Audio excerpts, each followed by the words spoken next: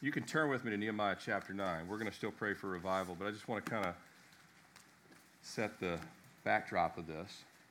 If you need a Bible, raise your hand. We'll be glad to put one in your hand. I see one hand raised that needs a Bible. Over here, if we can get a Bible, I think we should have some. And if you could turn it to Nehemiah 9, we'll be reading together. We also have some baptisms today. You might have noticed that this isn't normally over here, right? So the kids think it's a swimming pool. They would love to play in it. But we're gonna do some baptisms, people stepping forward and following the Lord in that step of obedience. Excited about that. Thanksgiving weekend, I guess last week was this is still Thanksgiving weekend, so I'm thankful for those that are being baptized, those that God has saved. So Nehemiah 9, we did a few verses of it on a communion service a couple Sundays ago, and I read just the first 3 verses, and today I'll be reading verses 1 through 5 in just a couple of minutes. But in verses 1 through 5, there are some names, and I get to pronounce them for you in just a minute. There's actually a total of 11 names recorded there among the Levites, starting in verse 4. And so in a few minutes, I'm going to invite 11 men to come join me. I'll read the first 5 verses. And then there's 33 additional verses. So I've got 11 men, including our deacons and elders, and a couple of other men that will join them, that will be reading the other 33 verses, 3 verses each, 11 men. And they're going to stand on stage. Now, if you notice when we read the text, you'll notice that these men all stood up on stairs. We're not going to do that because it could get risky. We've got stairs here. But they are going to climb these stairs and stand up here. And what I mentioned about being old school, how many of you ever been to a church and you did responsive reading? Pastor reads a verse, you read a verse. Pastor reads a verse, you read a verse. That's called responsive reading. Now, if you thought that maybe Baptists made that up or something, if they thought that was something that was in the last 100 years or something, perhaps, but it's actually been done long before that. And we know that from this text, the people stood for half the day, a quarter of the day reading the Word, and a quarter of the day confessing and worshiping. That is a long service, isn't it? So half the day they stood. In a couple minutes, I'm going to ask you to stand, and that would be the old school part of it. A lot of churches, when you do a responsive reading, the congregation stands for a responsive reading. And so a verse is read, and then a verse is read back. We're not doing that today. We're doing a variation of a responsive reading because you'll be standing. I'll read the first 5 verses, and then the other 33 verses, each man that'll be standing up here will read 3 verses each. And we want to read the whole passage in its entirety because what chapter 9 really is it's a prayer to God. But it's a really powerful prayer, and it's also a prayer that is reminding the people all the things that God has done on their behalf in the past. So it's, for the most part, we should not make our prayers a sermon. Amen? You ever been to a prayer meeting and you're like, I think somebody just went into preaching mode, right? That's generally not what you should do, unless the Holy Spirit ordains it. And in this case, the Holy Spirit said, this prayer will be a prayer to me, but also kind of a message back to the people of reminder. Because, boy, do we need reminders, don't we? And so I'm going to invite these 11 men, if you guys can come up and find your place up here. Whether they end up in order or not is not totally. They all have assigned passages. And some are very thankful they didn't get the long names that are in here. Some didn't get so fortunate. Some get to trudge through that.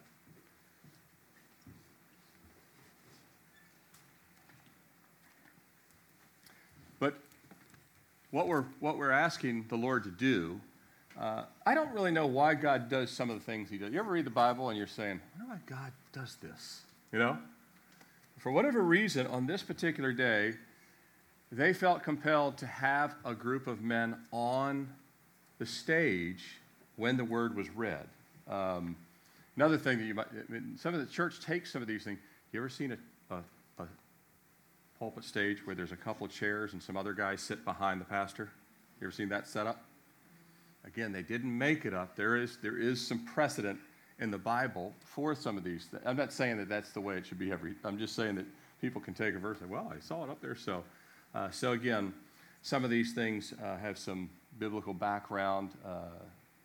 Again, from my perspective, they were special events where you see these things happen. So we really want to see this prayer be prayed in its entirety. I don't have time to go verse by verse through all 38 verses today, unless you want to spend half the day here like they did. But we are going to look at it from a central theme of mercy. Of mercy. But I want you to hear the context, and not just from my voice, but from various voices, because even though Ezra and Nehemiah were two of the primary voices, they weren't the only voices that spoke. And did you know at Pentecost, a lot of times you see Peter got up and spoke? Did you know Peter was not the only one to speak that day? Did you know that others also shared? Just theirs isn't recorded, but others also were sharing. Peter's is recorded. He was the keynote, if you will, that God just anointed and 3,000 got saved. But others also shared. So what I'm going to do is I'm going to read. Well, let's do this. Why don't you stand first? And then you get to sit again and stand right back up. You get responsive standing. I want to pray for revival first, and then I'm going to have you be seated. And then, because these guys already have very specific instructions, but I want to give you guys an instruction too. When I get to verse 5, you're standing right now based on verse 3, if you will. Because in verse 3, it tells us that right after they confess sins and they confessed in worship, you're standing for verse 3. But I want you to sit back down. When I get to verse 5, and it says, in the middle of verse 5, stand up and bless the Lord your God, I want you to stand. When I get to verse 5, after I pray, be seated. When I get to verse 5, and it says, stand up and bless the Lord, I want you to restand. And then will come verse 6, and Scott will come forward, and then they will read through the entire chapter. Stay standing. You don't have to stay on half the day. It probably will take about 6-7 minutes, is my guess. All right? Let's pray for revival first. Lord, we thank you this morning for your goodness and your grace. Lord, what a privilege to speak of your mercy. You've been merciful to us, our families, our nation. We just celebrated Thanksgiving Day. It's been a few hundred years of being here on this land. Lord, it certainly didn't belong to us. Lord, you've been merciful to all the sins of this nation in the past. If you judged us for all the national sins, Lord, we wouldn't be here at all, nor would any other nation for that matter. But you've been merciful to us. You've been gracious. We thank you for your manifold blessings. And we pray, Lord, that you would use the reading of your word to bring revival to our hearts. We pray, Lord, that there be revival outside these four walls, that our neighbors, many family members we just saw this week that don't know you as Lord and Savior. We pray that this would be the year, or at least in 2019, they would come to know you as their Lord and Savior. We pray you'd pour out your spirit of revival in each of our hearts. We confess, Lord, our own sins, as well as the sins of our nation. And we ask, Lord, that by the mercy of Jesus, you would cleanse us, refresh us, Lord. Revive us, restore us. Lord, we pray that you would just place real, genuine, spirit-led worship in our hearts. We pray that outside these walls, Lord, that families would be reunited, that people would be set free from sin and chains and addictions. We want to finish this year strong, but we want to finish it strong in you, knowing that we're weak, but that you would make us strong in the Lord.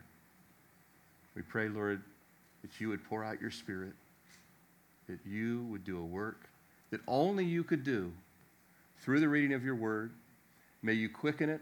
May it be powerful, sharper than any two-edged sword. I don't care how many times we've read this passage, Lord. May it be new and renew as it's read. I pray that each voice of each man, Lord, you've saved each of their souls individually. I pray that you would do a different work in each reading, each verse, each voice. We all have a distinct fingerprint, a distinct voice, but Lord, you would speak as one voice through several voices. We ask, Lord, again, all these things in Jesus' name. Amen. You may be seated. When I get to the middle of verse 5 and I read, stand up, bless the Lord, that's your cue to re-stand. Our variation of responsive reading. Before I read it, how many of you did some of this old school stuff, responsive reading back in the day? All right. You know God's going to take some of the old things and make them new again. Because when revival comes, he says he brings the latter rain, but it's the same kind of rain. It's just a latter rain. But rain is still rain. All the rain that always fall, God's going to do a new work through this old book can do a new work. Amen? Verse 1, Nehemiah chapter 9. Now on the 24th day, we're on the 25th day, so we were really close. But we're at a latter time, so we're one day later here, right? Now on the 24th day of this month, the children of Israel, the children of CCR, if you will, were assembled with fasting. You didn't have to do that either. And sackcloth with dust on their heads. And then those of the Israelite lineage separated themselves from all foreigners. They stood and confessed their sins, the iniquities of their fathers. And they stood up in their place and read from the book of the law from the Lord their God. For 1/4 of the day, and another fourth they confessed and worshiped the Lord their God. Then Jeshua, Bani, Kadmiel, Shebaniah, Bunai, Sherebiah, Bani, Chenai, stood on the stairs of the Levites and cried out with a loud voice to the Lord their God. And the Levites, Jeshua, Kadmiel, Bani, Hashabaniah, Sherebiah, Hodijah, Shebaniah, and Pethahiah, said, stand up and bless the Lord your God forever and ever. Blessed be your glorious name, which is exalted above all blessing and praise.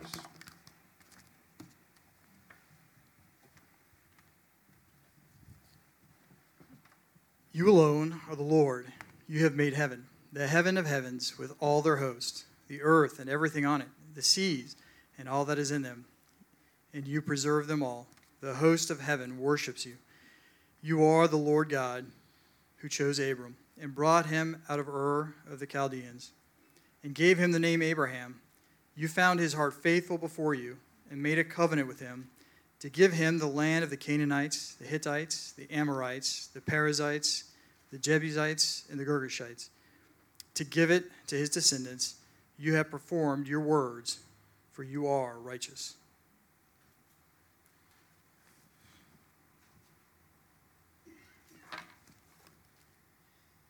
And you saw the afflictions of our fathers in Egypt, and heard their cries at the Red Sea, and performed signs and wonders against Pharaoh and all of his servants and all the people of his land. For you know that they acted urgently against the fathers, and you made a name for yourself as it is today. And you divided the sea before them so that they could go through the midst of the sea on dry land. And you cast their pursuers into the depth as a stone into the mighty waters.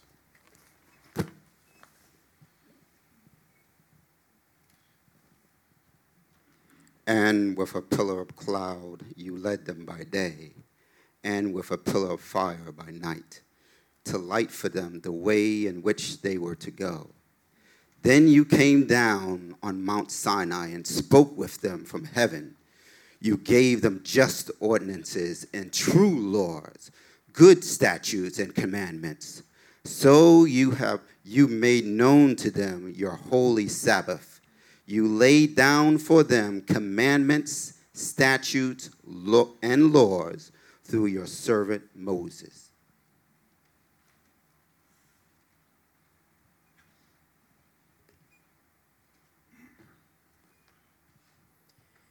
gave them bread from heaven for their hunger, and brought them water out of the rock of their thirst, and told them to go into to possess the land which you had sworn to give them. But they and our fathers acted proudly, hardened their necks, and did not heed your commandments. They refused to obey, and they were not mindful of your wonders that you did among them. But they hardened their necks, and in their rebellion they appointed a leader to return to their bondage. But you, our God, ready to pardon, gracious and merciful, slow to anger, abundant in kindness, and did not forsake them.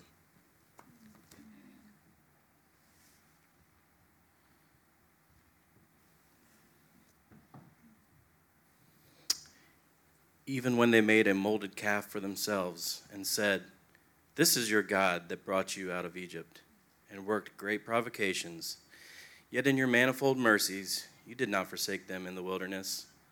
The pillar of the cloud did not depart from them by day to lead them on the road, nor the pillar of fire by night to show them the light and the way that they should go. You also gave your good spirit to instruct them, and did not withhold your manna from their mouth, and gave them water for their thirst.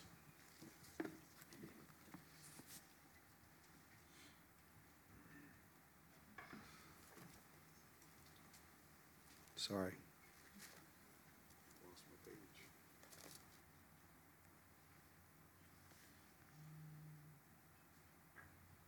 40 years you sustained them in the wilderness. They lacked nothing. Their clothes did not wear out, and their feet did not swell. Moreover, you gave them kingdoms and nations and divided them into districts. So they took possession of the land of Sihon, the land of the king of Heshbon, and the land of Og, king of Bashan. You also multiplied their children as stars of heaven and brought them into the land which you had told their fathers to go and possess.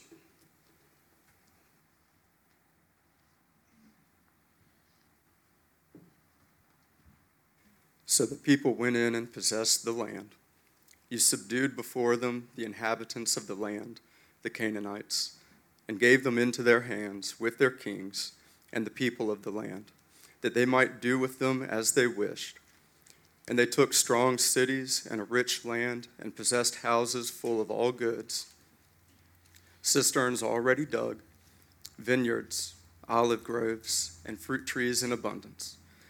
So they ate and were filled and grew fat and delighted themselves in your great goodness. Nevertheless, they were disobedient and rebelled against you, cast your laws behind their backs, and killed your prophets who testified against them to turn them to yourself, and they worked great provocations.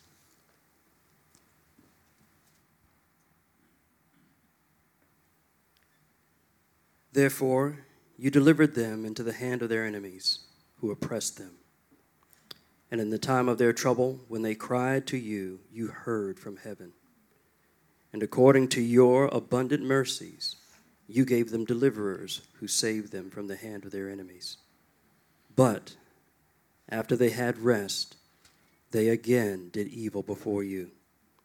Therefore you left them in the hand of their enemies, so that they had dominion over them. Yet when they returned and cried out to you, you heard from heaven, and many times you delivered them according to your mercies, and testified against them, that you might bring them back to your law. Yet they acted proudly, and did not heed your commandments, but sinned against your judgments, which if a man does, he shall live by them. And they shrugged their shoulders, stiffened their necks, and would not hear.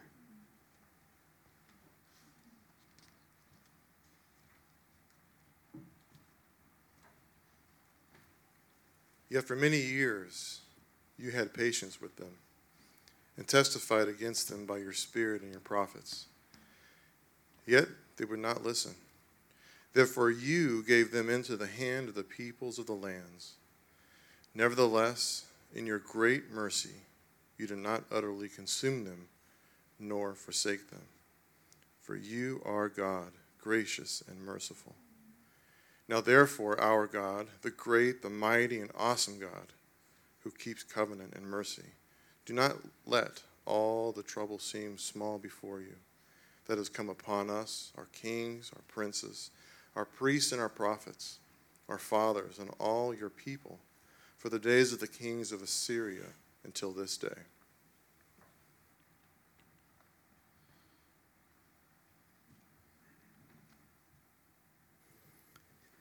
Every time you punished us, you were being just.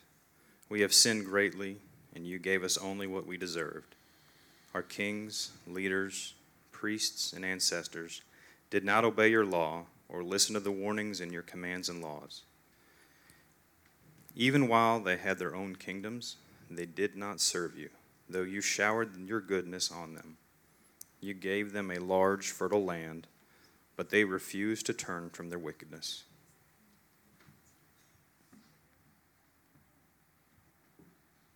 Behold, we are servants this day, and for the land thou gavest unto our fathers to eat the fruit thereof and the good thereof, behold, we are servants in it. And it yields much increase unto the kings whom thou hast set over us because of our sins. Also they have dominion over our bodies and over our cattle at their pleasure, and we are in great distress.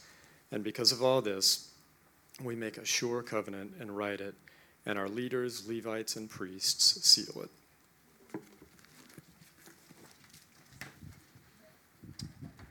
And all God's people said, Amen. You may be seated.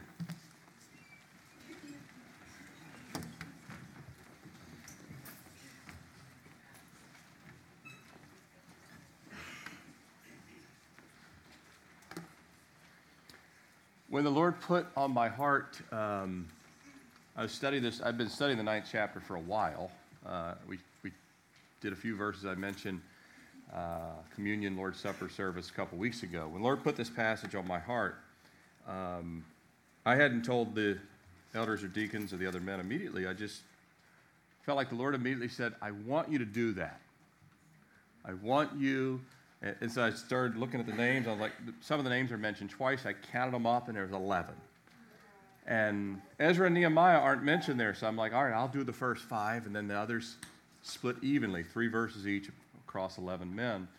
Not that we don't have other men that could have been up here. Some of you men, I couldn't get more than 11, so I would have gladly had more. But if I put one for every verse, we'd have been here half the day. So some of it was efficient. But the Lord just put on my heart, all right, find 11 men. You have 9, a couple more.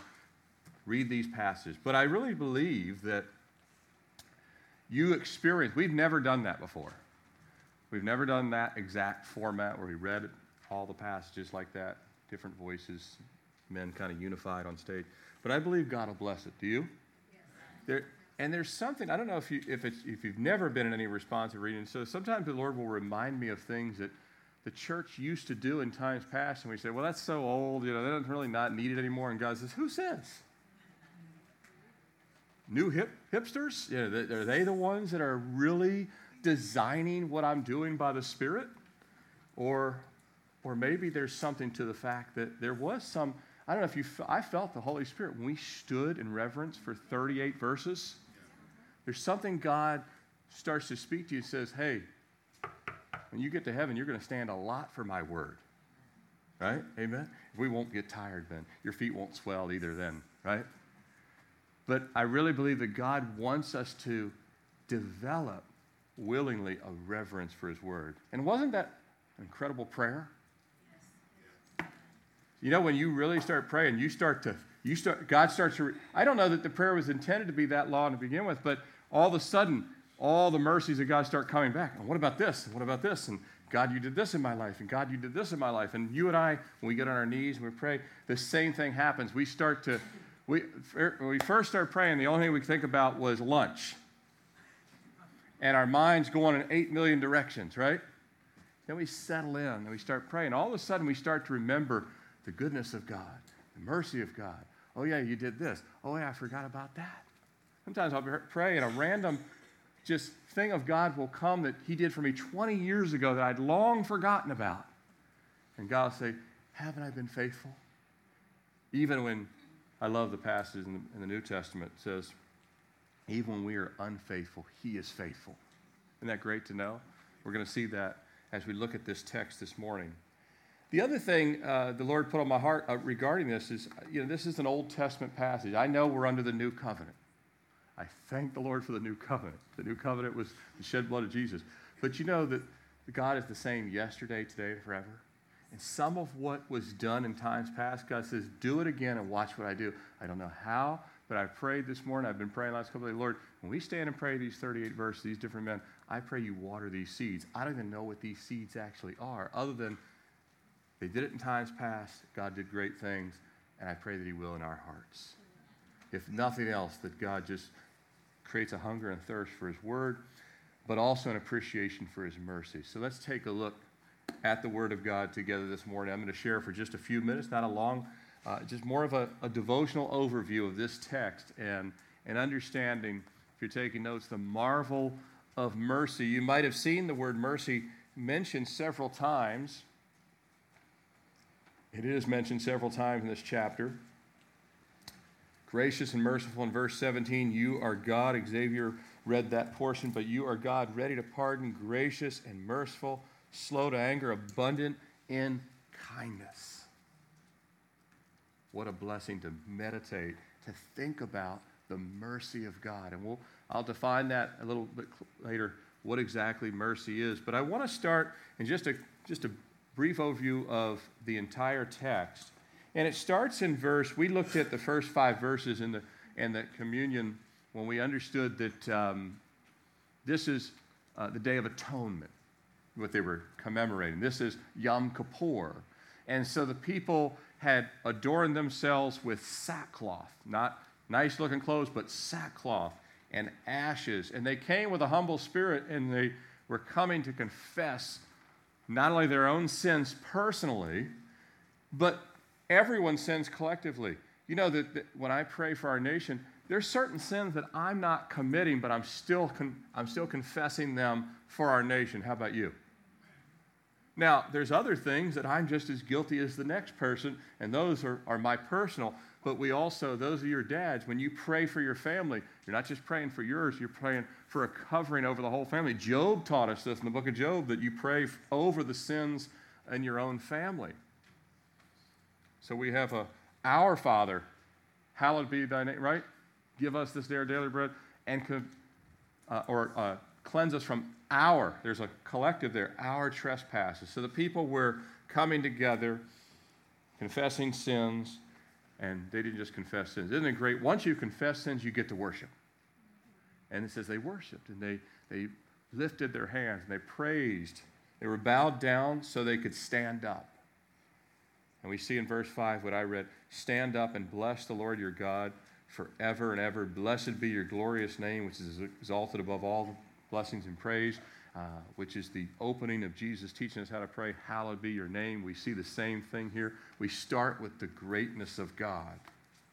And I want to start, if you're taking notes, the first thing I want to take a look at here is they start in this prayer, exactly who's praying it, or if it's more than one person, we don't really know, but it's recorded. It's both a prayer and I would say a message simultaneously, all in one. And in verse 6, just after it proclaims the greatness of the name of God and the fact that God is to be worshiped, verse 6, you alone are the Lord. You have made heaven, the heaven of heavens with all their host. You think about every time NASA finds another deep space field view, what do they find? More galaxies, more stars. I'm convinced that the reason that God made the galaxy as large as it is, which is really beyond our comprehension, millions, billions of galaxies with millions and billions of stars in each galaxy. And it keeps going, is just for God to show this is how magnificent I am. It's just to show the gap between us and him. It's a big gap, isn't it? The earth and everything in it, the seas and all that is in them. We're small even when we're just on a little boat out in the middle of the ocean. You ever been on a cruise or anything? You look in all different directions, and all you see is ocean as far as the eye can see. And boy, If those of you that have been in the Navy and you've experienced like 40 and 50-foot waves, you get an idea how powerful God is. And one of the guys that was in the Navy that attended the church, he's an aircraft carrier, and one wave peeled back the entire deck of an aircraft carrier. One wave. Ripped it right off a wave. And another guy I know in the Navy said, one wave put a hole in the side of the ship. Hit it that hard. Only God has this kind of power, but it mentioned the seas and all that is in them. Thank God if he's in control of the sea. Poor Jonah, he found out that you can survive. He can send one of the creatures in the sea to take you through it. And you preserve them all. He preserves us, but also everything in the universe, everything in the sea. The host of heaven worships you. And so a great place to start, if we want to see revival and seeking the help of God, is to start to remember his power and authority. Amen?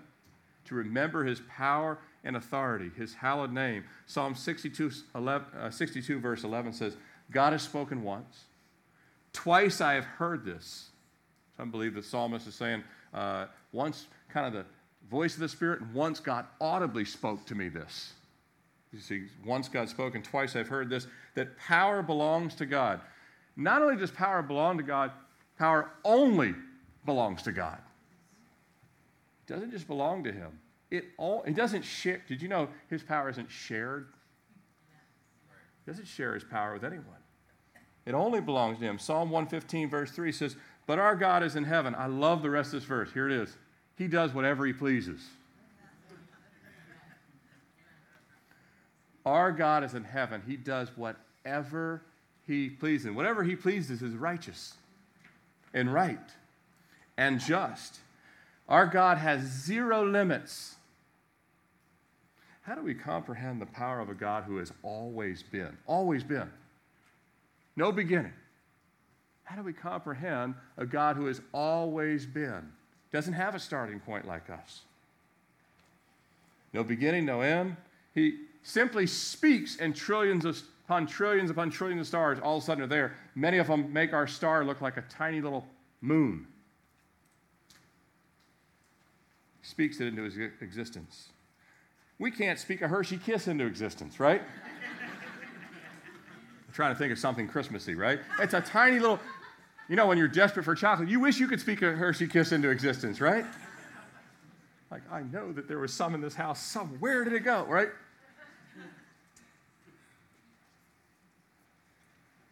He has infinite power. We have none of that power. Jeremiah 32:17 says, Ah, Lord God, behold, you have made the heavens. By the way, psalmist mentioned the heavens. Here are these men making the prayer mention the heavens. I can't remember which great theologian pastor said, used a few times a day, he'd walk out and look up in the sky just to remember who was who. Right? Literally. He said 3 or 4 times a day, he would walk outside, make sure he looked up just to remember who was who. You know what he means by that, right? But the psalmist and Jeremiah and Job, and they all speak of the heavens. They didn't cease to be impressed with the greatness and glory of God. Often we just aren't that impressed anymore. And we need to be. It's a great place to start. Lord God, behold, you have made the heavens and the earth by your great power and outstretched arm. There is nothing too hard for you. Nothing too hard for God. Makes your mind hurt thinking about how he can make yet another unique snowflake out of the billions upon billions upon billions upon billions that have ever fallen. You're like, how is this possible? One glacier in Greenland must have trillions. But that's just one tiny little spot, and at 6,000, 7,000 years of time, all fallen, and everyone under a microscope is different than the next one. How is that possible? Because God has no limits.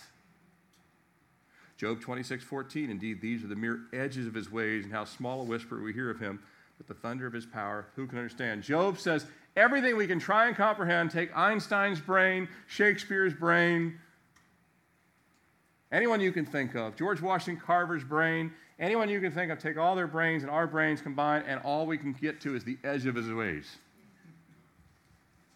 That's true. And yet man, we saw in the past, becomes proud and thinks so highly of himself and his abilities.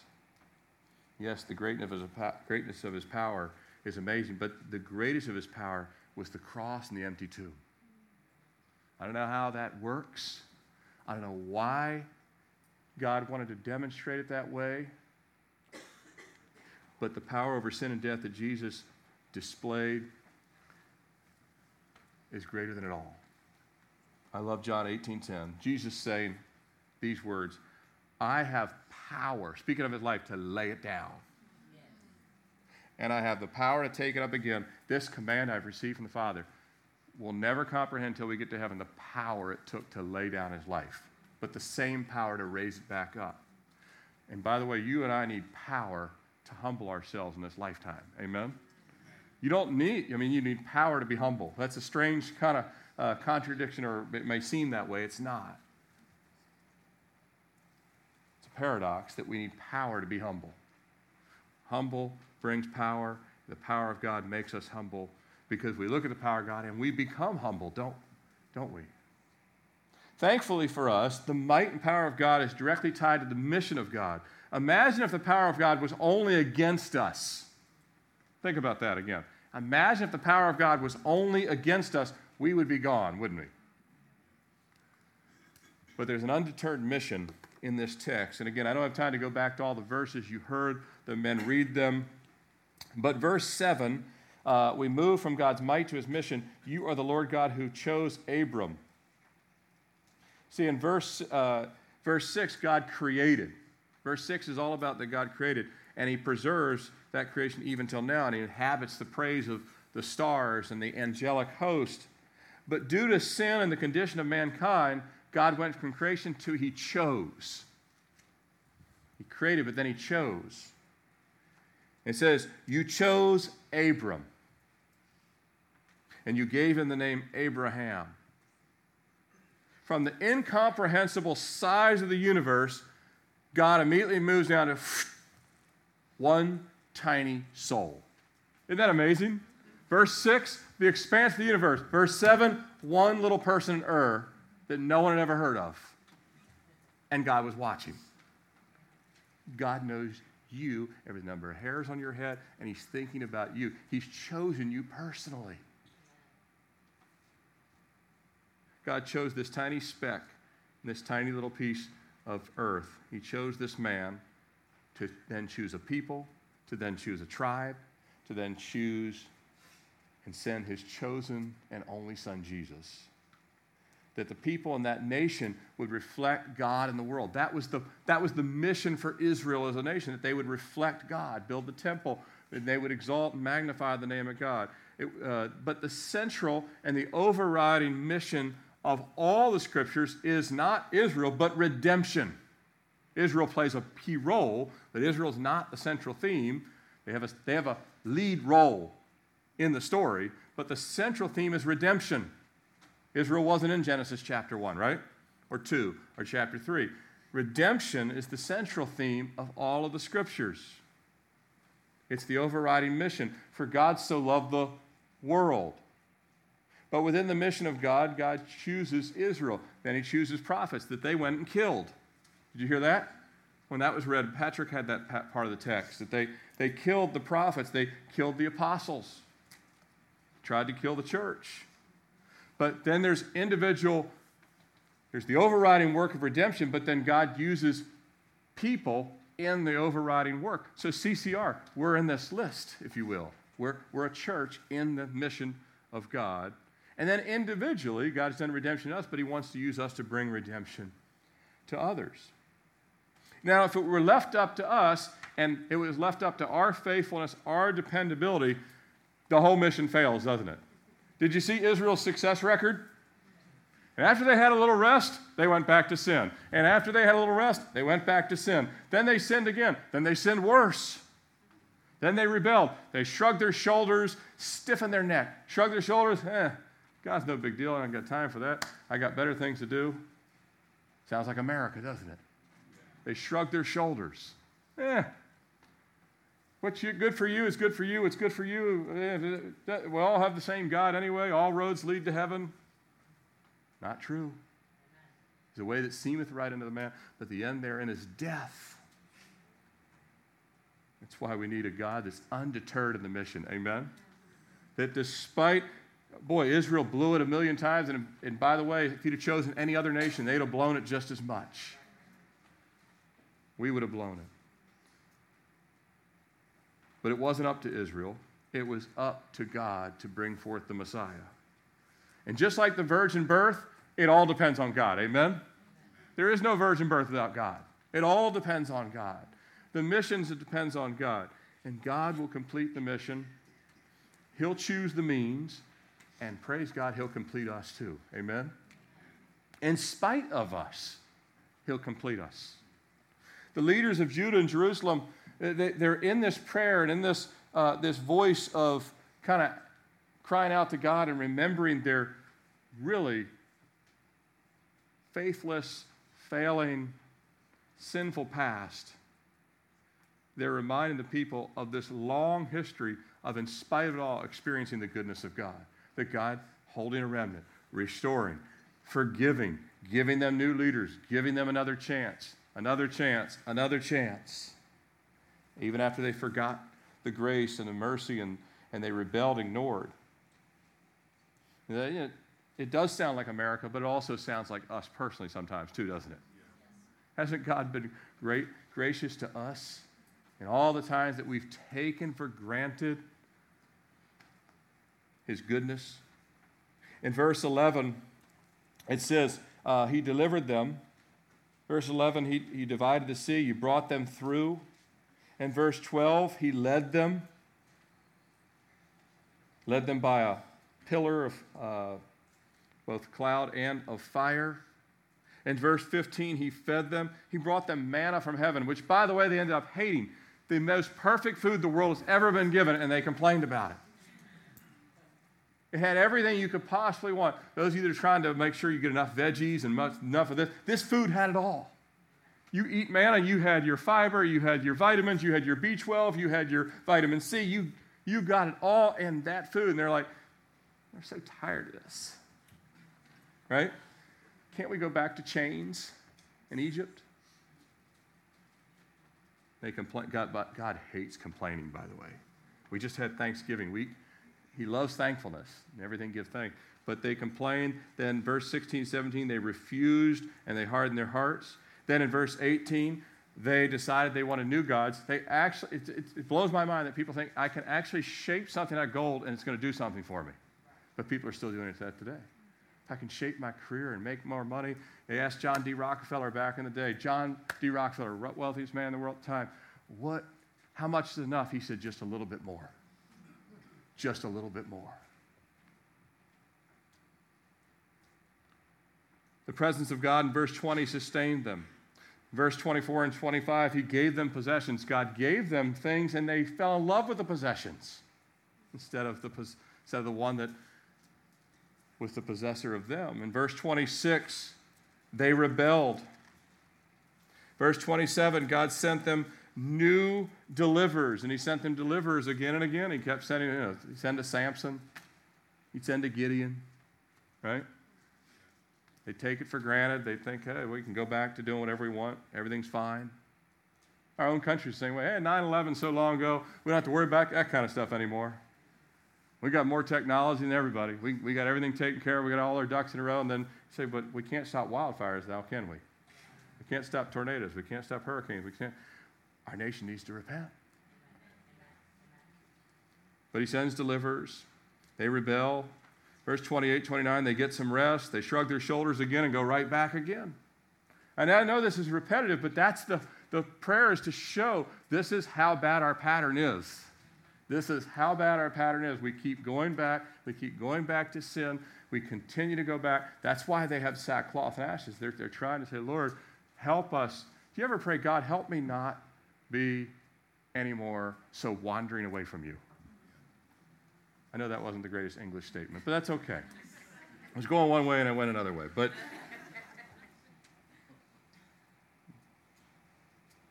verse 30, Look at verse 30. Yet for many years you had patience with them. What a great verse, huh? That verse could be your life and my life. Yet for many years I've had patience with you. Patience. By the way, because God is patient with us, he gives us the ability to learn patience. We'll become patient people. Patient people become thankful people. Thankful people become worshipful people. Worshipful people become transformed people.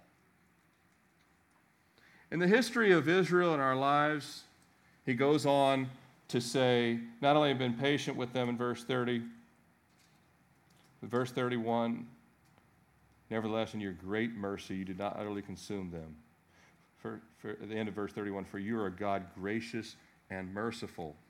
We've experienced rivers of mercy. Amen? More than we can comprehend. Just like we can't comprehend the stars, we cannot comprehend the mercy of God. We kind of get our arms around it, get our mind around it. But mercy is best understood. In fact, it's only understood when we understand that we don't deserve it. The reason why people complain, why we all complain, is we think we deserve more than we get. We truly believe, a lot of times, we truly believe we deserve something. Meanwhile, there's people that have it 1,000,000 times worse than us, and we still think we deserve. We don't really care what they're in. Not at that moment, anyway. Not at that moment. Well, maybe there's other times when we do care, but at that moment that we're just whining and complaining, we've forgotten that God says, look, I've already spared you of so many things that you deserve.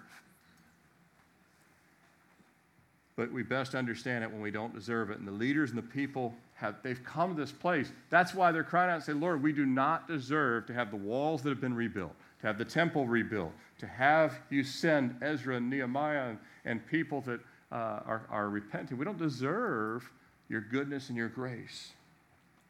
I've said it before, I haven't said it in a while. Do not pray for justice and fairness with God. Do not pray for justice and fairness. That is not a prayer you want answered. You pray for mercy. He told Moses to come not to the justice seat, the mercy seat. If Moses had to come to the justice seat, Moses is in hell. Come to the mercy seat and sprinkle it with what? Blood. There had to be the shedding of blood for the remission of sin. You don't want to come to the judgment seat or the fairness seat. There's no such thing, but even the judgment seat of Christ it's judging our works post-salvation, not the state of our soul without salvation. Big difference.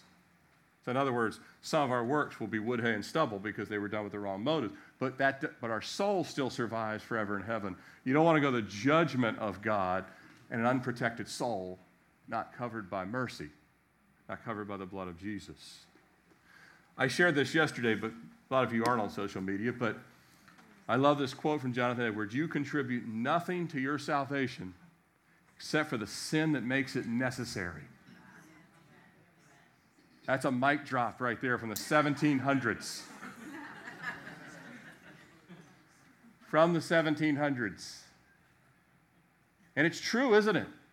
That's what we contributed to the cross, was the sins that put Jesus there. And yet God doesn't hold that against us. And he provides mercy anyway. You are a God gracious and merciful. Understand that mercy, if you ever wonder, how is mercy and grace different? They're not the same terms, although they're very related. Mercy is not getting the punishment we deserve. That's mercy. Not getting the punishment we deserve. Grace is receiving goodness that we didn't deserve. Mercy's not getting what we do deserve. Grace is receiving the immeasurable goodness, indescribable goodness of God. In other words, all the things that he gives in the form of salvation, forgiveness, love, peace. And Israel experienced both, and so have we. Amen? So have we. I want to close with Psalm 123. I think I have it up there. There we go. In Psalm 123. And in a couple of Wednesdays, not this Wednesday, but the following Wednesday, I'm going to share more on this passage. and why it's so important to what the Spirit wants us to do to actually see our attitudes and the things that distract us. We'll look at this I got it from a devotion that I was looking at with Oswald Chambers. But in this passage, it tells us, Lord, have mercy upon us. We're full of contempt. In other words, we're full of, what that means is we're full of rebellion. Say, well, not me. I'm not a rebellious person at all. Compared to God, we're all full of rebellion.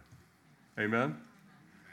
If there's a handful of things you've resisted God on, you and I are full of rebellion. But it's not saying that there's much we can do to offer God except for what? Ask for mercy. But when we humbly ask for mercy, He actually changes the desires of our heart, the intents of our heart. We can't automatically change them. We ask Him to help us change them. Amen?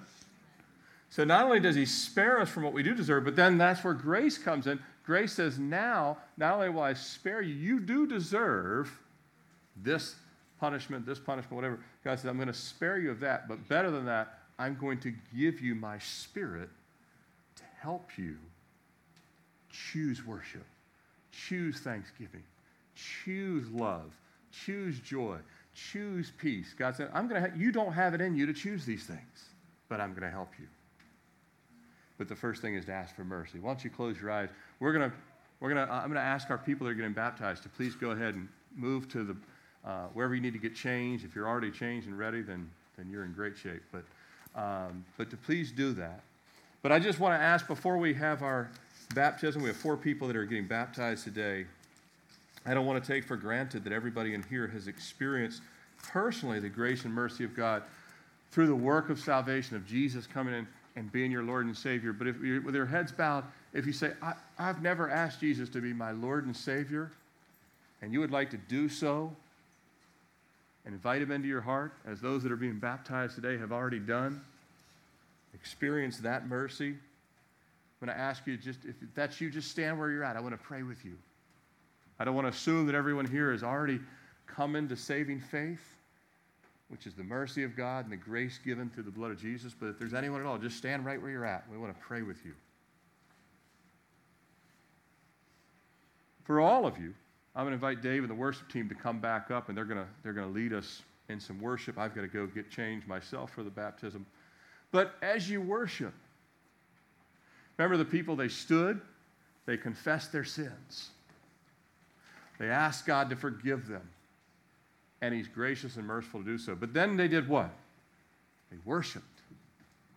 They worshiped. They sealed this and said, and because of all this, we make a sure covenant. Our leaders, our Levites, our priests seal it. Just ask the Lord. It's not a Lord's Supper service, but it's similar in this respect. Say, Lord, thank you for the blood of Jesus. Thank you for forgiveness. Thank you for your mercy. Lord, seal my heart to walk after you. Let the mercy of God change us and transform us. It really will. As I invite you to stand as the worship team plays, and we'll have these baptisms in just a couple of minutes, but just worship the Lord with all your heart, soul, mind, and strength, and let God minister to your spirit in the process.